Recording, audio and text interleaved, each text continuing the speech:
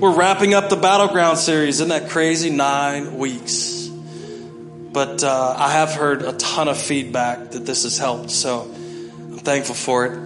We're almost going to swing back around to the beginning, but I want to make sure we end the right way here, focused on the right thing. And so we need to take our thoughts captive. We need to think the right way every day. And I think we're going to get some help doing that this morning. So why don't you stand to your feet? We're going to read Matthew chapter 6. Starting in verse 25. This is part of the Sermon on the Mount. Jesus, some of you may know the Sermon on the Mount is blessed are thee, blessed are thee. There's a list of them. But there's a lot of stuff Jesus talks about in the Sermon on the Mount. And he talks about the Lord's Prayer. He talks about worry. Talks about all kinds of things. So Matthew chapter 6. Starting verse 25, he says this, "Therefore I tell you, do not worry about your life, what you will eat, drink, or about your body, what you will wear. Is not life more than food, and the body more than clothes? Look at the birds of the air. They do not sow or reap or store away in barns, yet your heavenly Father feeds them. Are you not much more valuable than they? Can any one of you, by worrying, add a single hour to your life? And why do you worry about clothes? See how the flowers of the field grow? They do not labor or spin, yet I tell you that not even Solomon in all of his splendor was dressed like one of these. If that is how God clothes the grass of the field, which is here today and tomorrow is thrown into the fire, will he not much more clothe you? You have little faith. So do not worry, saying, what shall we eat, or what shall we drink, or what shall we wear? For the pagans run after all these things, and your heavenly Father knows that you need them. This is what we're going to focus on today. But seek first his kingdom and his righteousness, and all these things will be given to you as well. But seek first his kingdom and his righteousness, and all these things will be given to you as well. Therefore, do not worry about tomorrow, for tomorrow will worry about itself. Each day has enough trouble of its own. I'm going to read this to you again in the Message paraphrase. I just like the way Eugene Peterson says it. He says, if you decide for God, living a life of God worship, it follows that you don't fuss about what's on the table at mealtime or whether the clothes in your closet are in fashion. That just got all of us.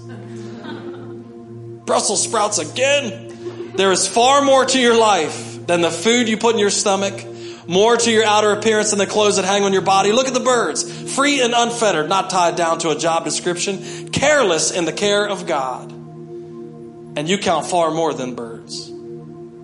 Has anyone by fussing in front of the mirror gotten taller by so much as an inch? All this time and money wasted on fashion, do you think it makes that much difference? Instead of looking at the fashions, walk out into the field and look at the wildflowers.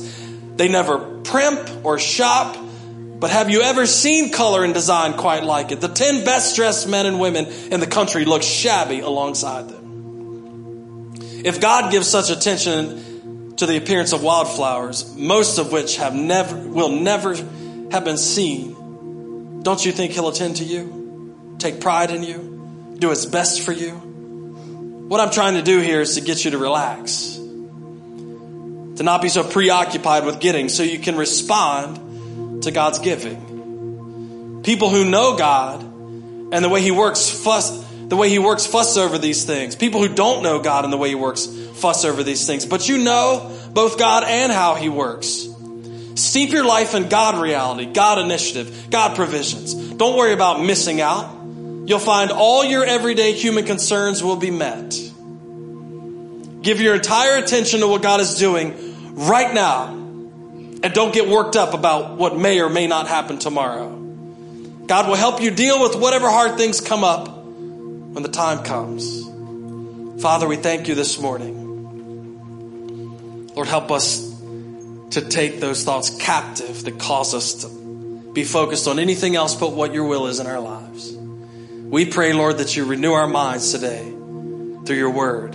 Make us different than when we came, more effective and less fretful.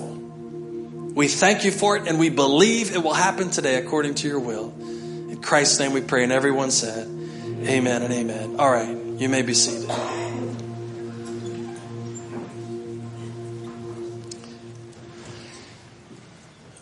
We live in an anxious world. Actually, let me take that back. We live in an anxious country. In my travels, I find out that people that live in other countries aren't as anxious as we are. I heard a leader say one time, it's easy to say you sacrifice everything when you don't have anything because there's nothing to sacrifice. Well, I'll give it all away. Well, if I don't have anything to give away, it's not a big deal. But if I've accumulated a bunch of stuff, then I start having to make decisions about what I'm going to give away and what I don't want to give away. And you find out when you travel to other countries that people aren't as anxious about things as we are. Here's what I found. The more things that you have, the more you have to be concerned about. Amen? If you only have one kid, you can only lose one kid. I mean, that's the reality of life, right? If you have 3 kids, your chances of losing them triple. Like, I got 2 of them, where the third one, I don't even know what's happening. So when you have more things, there are more things to be concerned about. What I've found out in other countries when I travel is that when you sit down with somebody, they're not concerned about what kind of phone they have because there's not an option to get another phone. Man, we just had this discussion. I'm not saying options are bad. I'm saying options require more concentration in our lives. I'm not saying they're bad. We just had a discussion. We went up to Morgantown yesterday to see my oldest daughter. We were sitting down. We went up Friday night and had dinner with her. Then we woke up and spent some time with her in the morning. And we were sitting at the breakfast, at the restaurant eating breakfast. Everybody had their phones out, bemoaning the fact that their phones were a year old. I'm like, what is happening? We used to have to keep phones 2 years. Anybody remember back then? Used to keep a rotary phone for like 20 years. Those things never wore out. And now we're in a society where it's like, well, my phone's a little slow. I'm like, so was a rotary phone. You had to wait on the number to come back around. Are you kidding me? Brrr, brrr. Some of you are like, I have no idea what he's talking about. Wait on numbers? I think I've told you this before. I remember my parents, we never had touch tone dialing until the phone company forced us on it. We had a touch tone phone. When you push the phone, it would go brrr.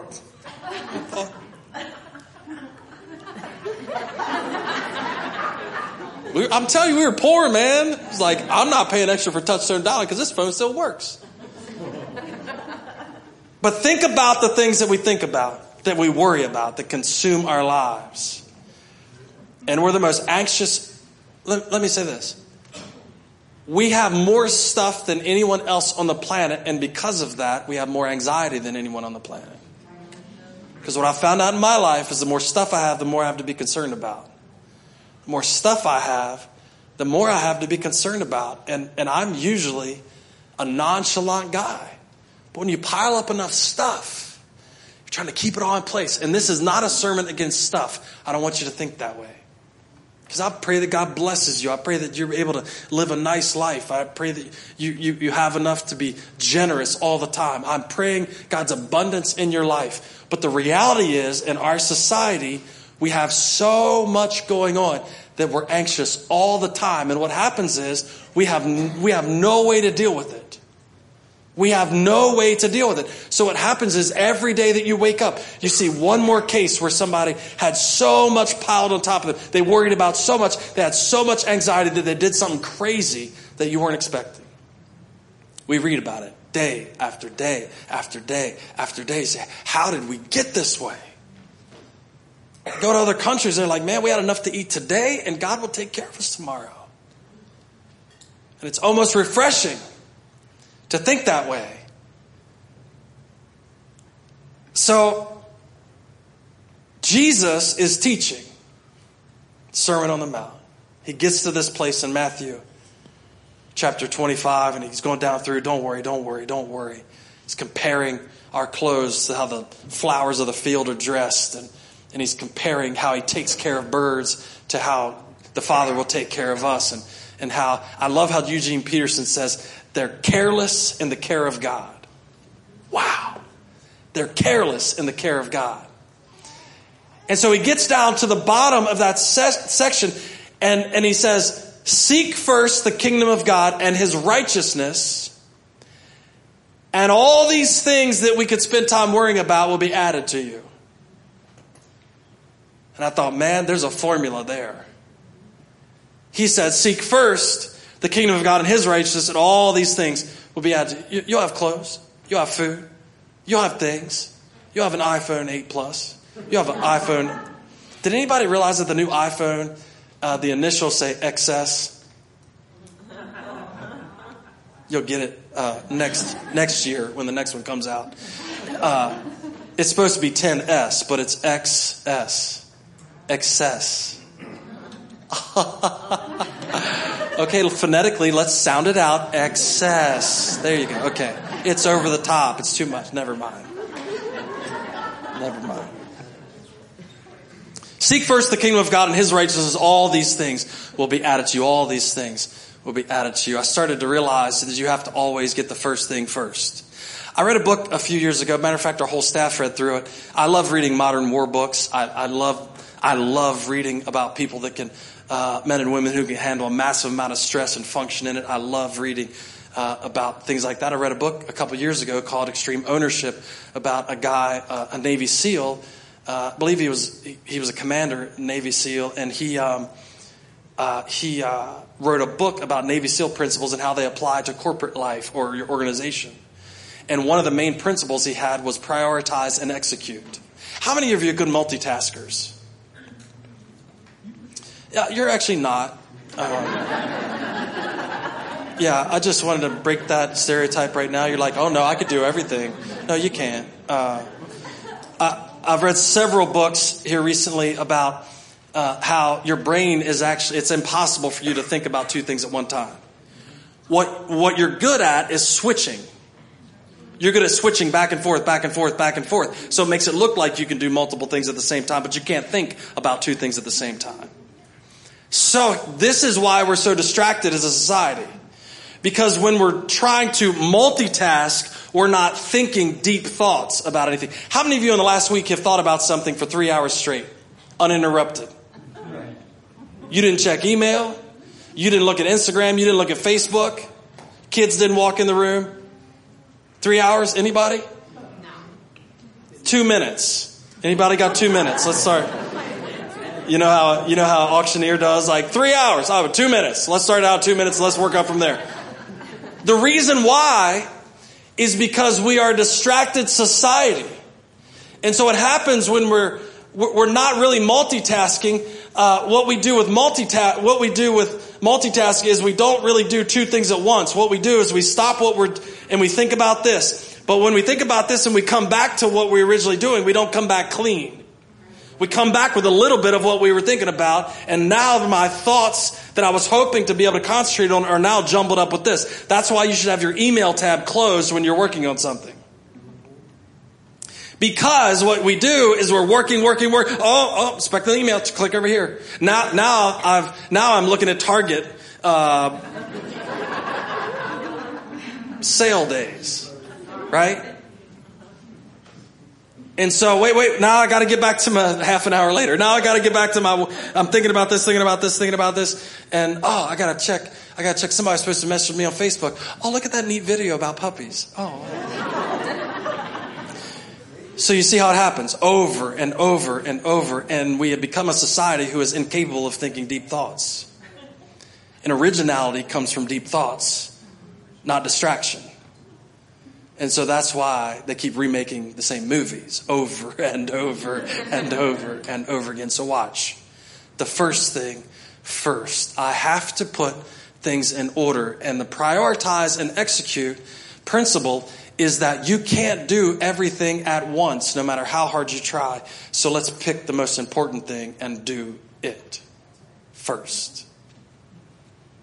I try try to teach my kids that. My wife and I have had tons of conversations. All right, you got a list of 35 things to do. There's no way you can do all of it at once. What's the most important thing you can do today? Some of us need to consider what's the thing that only I can accomplish today. What is that one thing that God has called me to? What is that one thing that I can delegate other things? What is that thing that I'm supposed to accomplish? What is the first most important thing that I'm supposed to accomplish? Jesus is teaching right here, and he said, listen, number one on your list every day when you wake up, every day in the middle of the day, the end of the day, every day, your number one thing on the list should be seek first the kingdom of God and his righteousness. And you're like, well, that sounds easy to you, preacher. I don't even know what it means. Seek first his kingdom as his righteousness. Because I wake up to some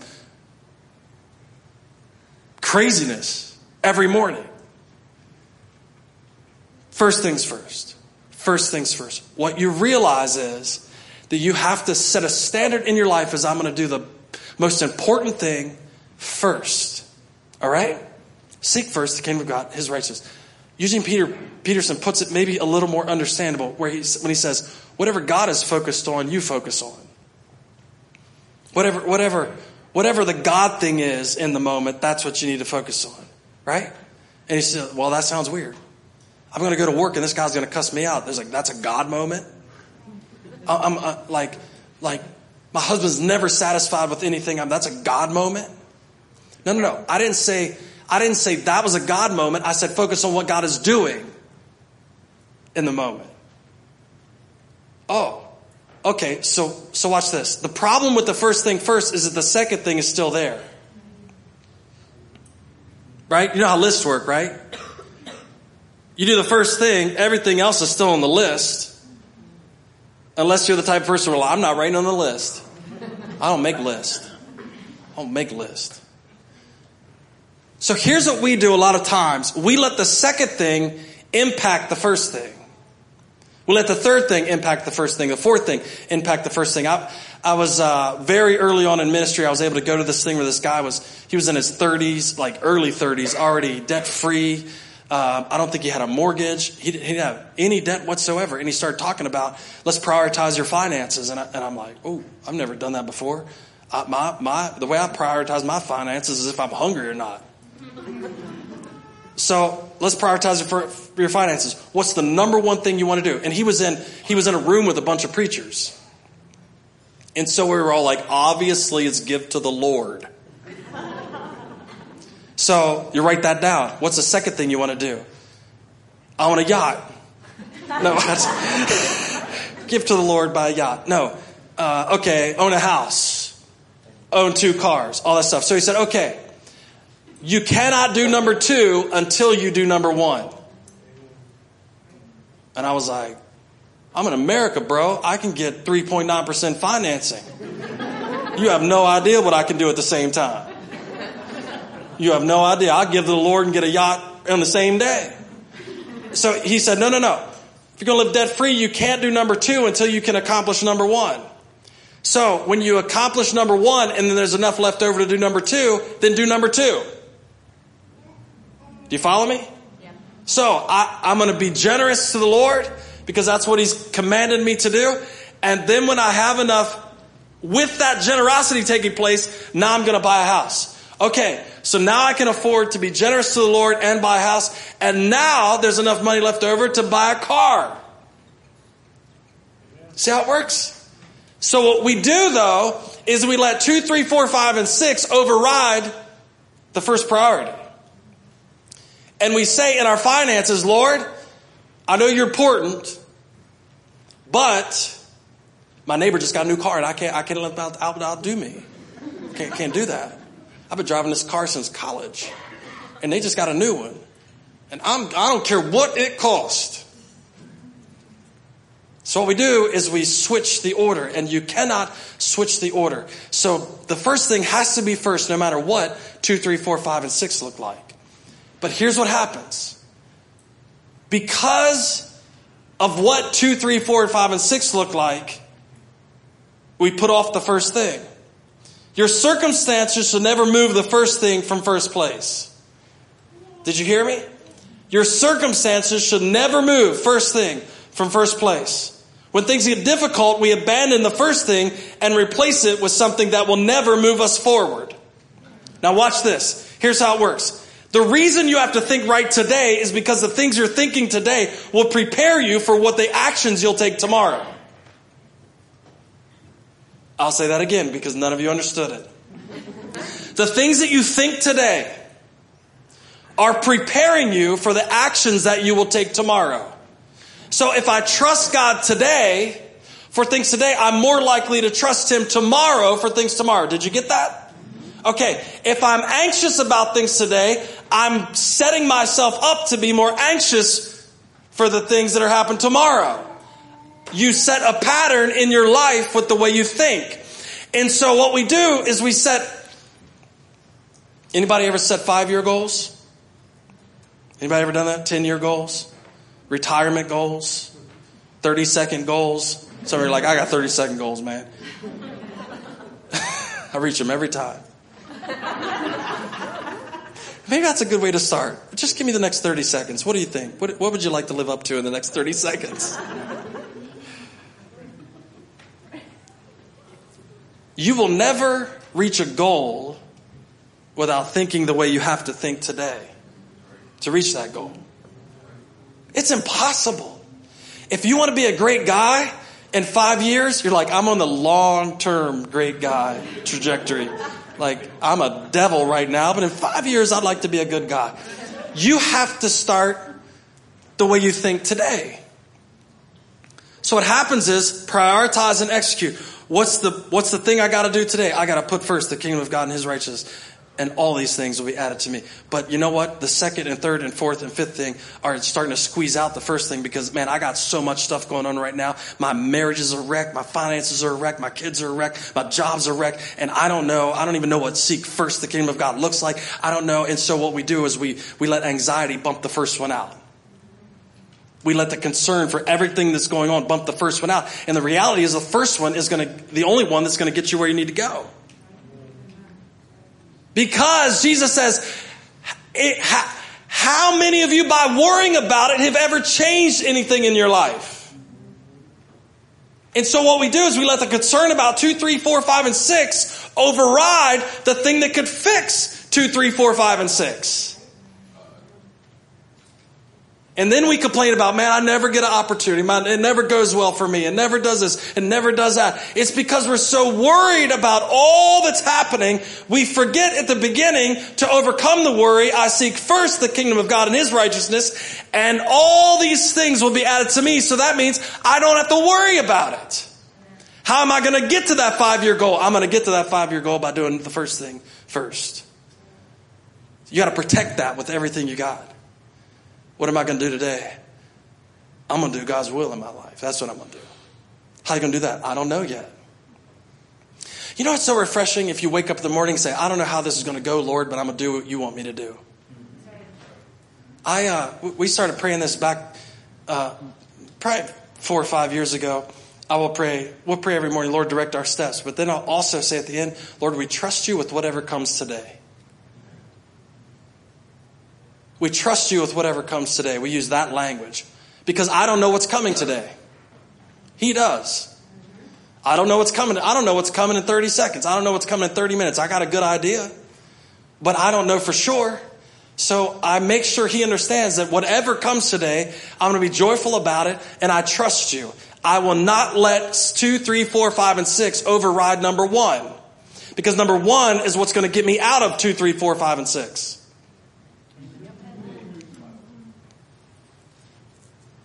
Oh, see, I thought I could complain my way out of it. No, number 1 is what gets me out of it. Seek first the kingdom. All these things will be added. Paul, I'm going to give you 2 examples of Paul right here. 2 examples of Paul. How he took what was happening. He took 2, 3, 4, 5, and 6 in the list. And he said, I will not let that override 1. I'm going to let the first thing give context for everything else. Now, so this is awesome, because what we do is we let our circumstances give context to our relationship with God, when our relationship with God should give context to our circumstances. Did you hear that? So what we do is we have crisis of faith because we see our circumstances and we go, God, what are you doing? How are you letting this happen? How is this going on? She's burned the dinner 4 days in a row, Lord. I can't take it anymore.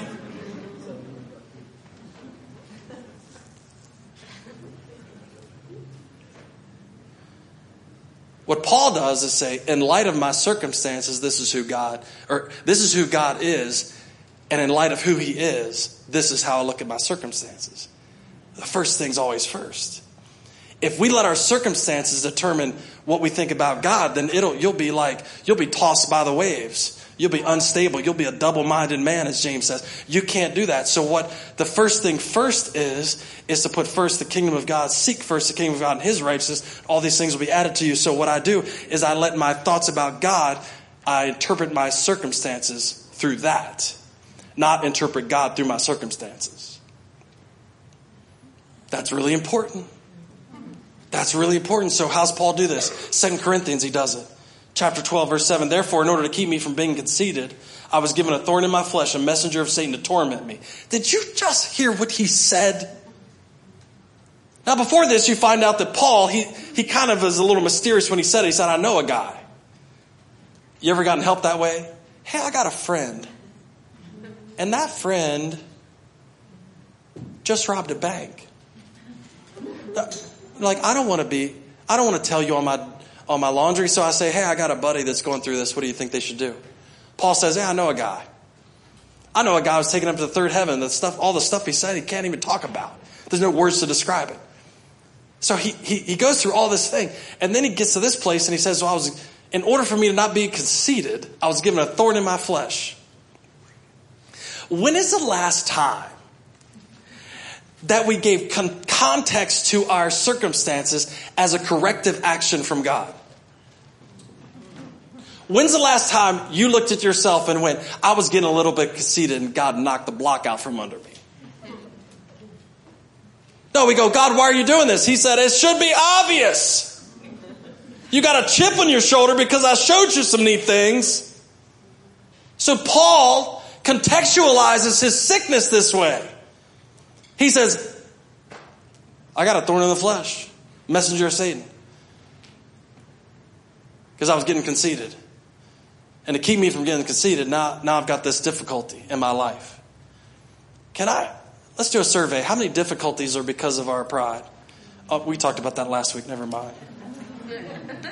Therefore, in order to keep me from becoming conceited, I was given a thorn in my flesh, a messenger of Satan to torment me. 3 times I pleaded with the Lord to take it away from me.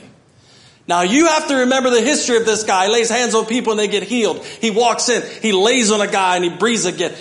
He's seen amazing miracles. He's an apostle. And he's praying for himself with no results. If at any time in his life, he should have been like, God, this isn't fair. But he didn't let 2, 3, 4, 5, and 6 put the context on the first one. He let the first one put the context on the rest of the list. So what's he say?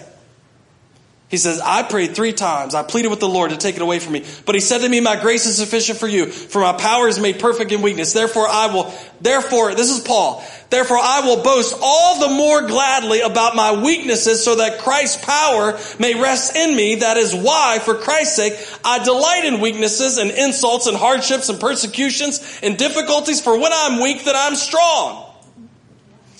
Seek first the kingdom of God and his righteousness, and all these things will be added to you. And the most anxious part of when I should be the most anxious, I'm not. I'm careless in the care of God because I've used the first thing to contextualize everything else. I'm not healed, but that doesn't change the way I believe in God. Because I'm seeking first the kingdom of God and his righteousness. And all this stuff will be added to me. It's not the way I want it right now, but God is still first. He does it again. In Philippians, he writes to the Philippians, he's in chains now for the gospel. He's been arrested, thrown in prison, he's in chains. Now I want you to know, brothers and sisters, Philippians chapter 1, verse 12, that what has happened to me has actually served to advance the gospel. As a result, it has become clear throughout the whole palace guard to everyone else that I'm in chains for Christ. And because of my chains, most of the brothers and sisters have become confident in the Lord and dare all the more to proclaim the gospel without fear. It is true that some preach Christ out of envy and rivalry, but others out of goodwill. The latter do so out of love, knowing that I am put here for the defense of the gospel. The former preach Christ out of selfish ambition, not sincerely, supposing that they could stir up trouble for me while I'm in chains. He said, some people are taking advantage of me being in chains. And I could sit around and complain about that all day. Lord, look at me. I got arrested for your gospel, and now some people are trying to take advantage of that and ease in and trying to make money off of it. But he lets the first thing contextualize everything else. And he says, I don't even care. Because there's still people doing it out there for the right reason. And it's evident to me that even in the most difficult part of my life, the gospel is going forward in a rapid pace. And the first thing is still first. Seek first the kingdom of God and his righteousness. All these things will be added to you. He said, I'm fine with it. Now listen to what he keeps saying. The important thing is that in every way, whether from false motives or true, Christ is preached. And because of this, I rejoice. Yes, I will continue to rejoice. For I know that through your prayers and God's provision of the Spirit of Jesus Christ, what has happened to me will turn out for my deliverance. How I react to what's happening right now. What has happened to me will turn out for my deliverance. Look how he's framing it. I eagerly expect and hope that I will in no way be ashamed, but will have sufficient courage so that now, as always, Christ will be exalted in my body, whether by life or death. For to me to live is Christ and to die is gain. I'm going to go on living. This will mean, if I'm going to go on living, this will mean fruitful labor for me. Yet what shall I choose? I don't know. I'm torn between the two. I desire to depart and be with Christ, which is far better. But it is more necessary for you that I remain in the body. Convinced of this, I know that I will remain and will continue with all of you for your progress and joy in the faith. So through my being with you again, your boasting in Jesus Christ will abound on account of me. Watch this. Before Jesus gets into the seek first the kingdom of God and his righteousness and all these things be added to you, he teaches people the Lord's Prayer. What we call the Lord's Prayer. He teaches them, when you pray like this.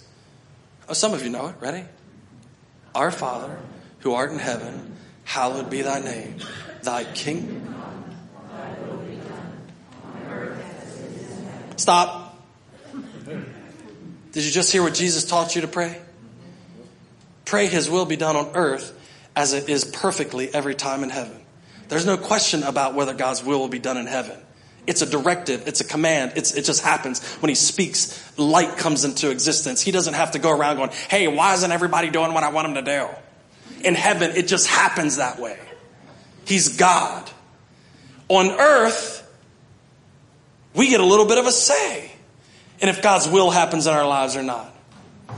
And so what Paul says is, he says, listen, in context of what's going on, as crazy as this looks, me being in chains, I am going to define it by what the number one thing is, and that's his will. Seek first the kingdom of God. I want your kingdom to come on earth and do your will on earth as it is in heaven. That's the way he had just taught them how to pray.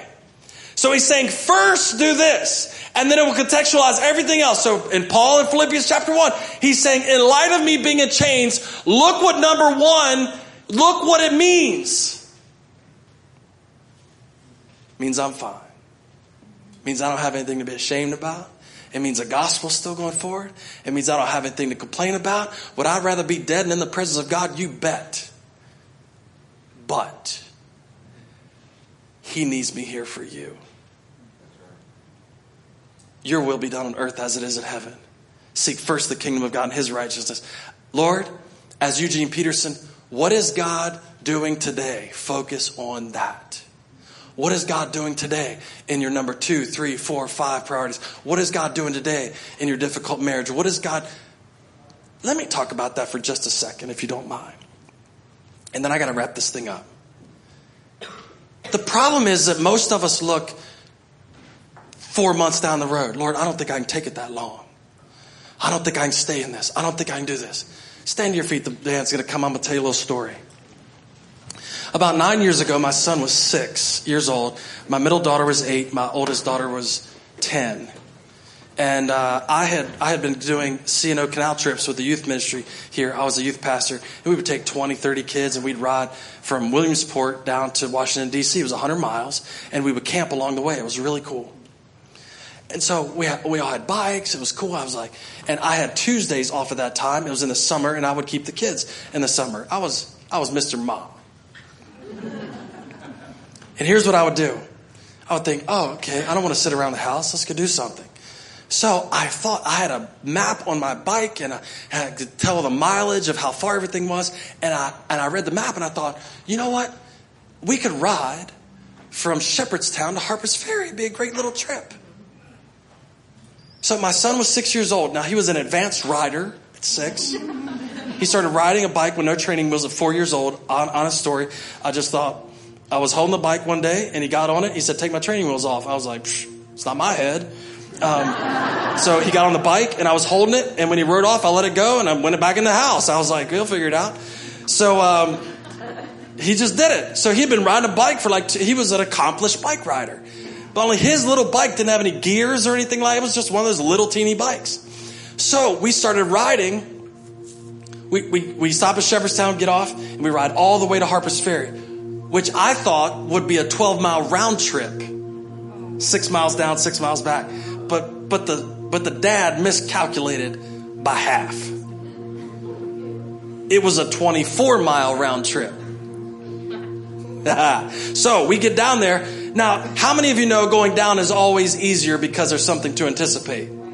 So I kept telling him, man, there's ice cream shop in Harper's Ferry. We're going to get down there, have lunch, have ice cream. It's going to be awesome. And they're like, yeah. And he started a little bit, Dad. I'm like, shut up. I'm giving you ice cream. So when we get down there, I start to panic a little bit. I call Beth on the phone. She's at work. And I said, hey, listen, I might have screwed up big time. I know it's rare and you're shocked, but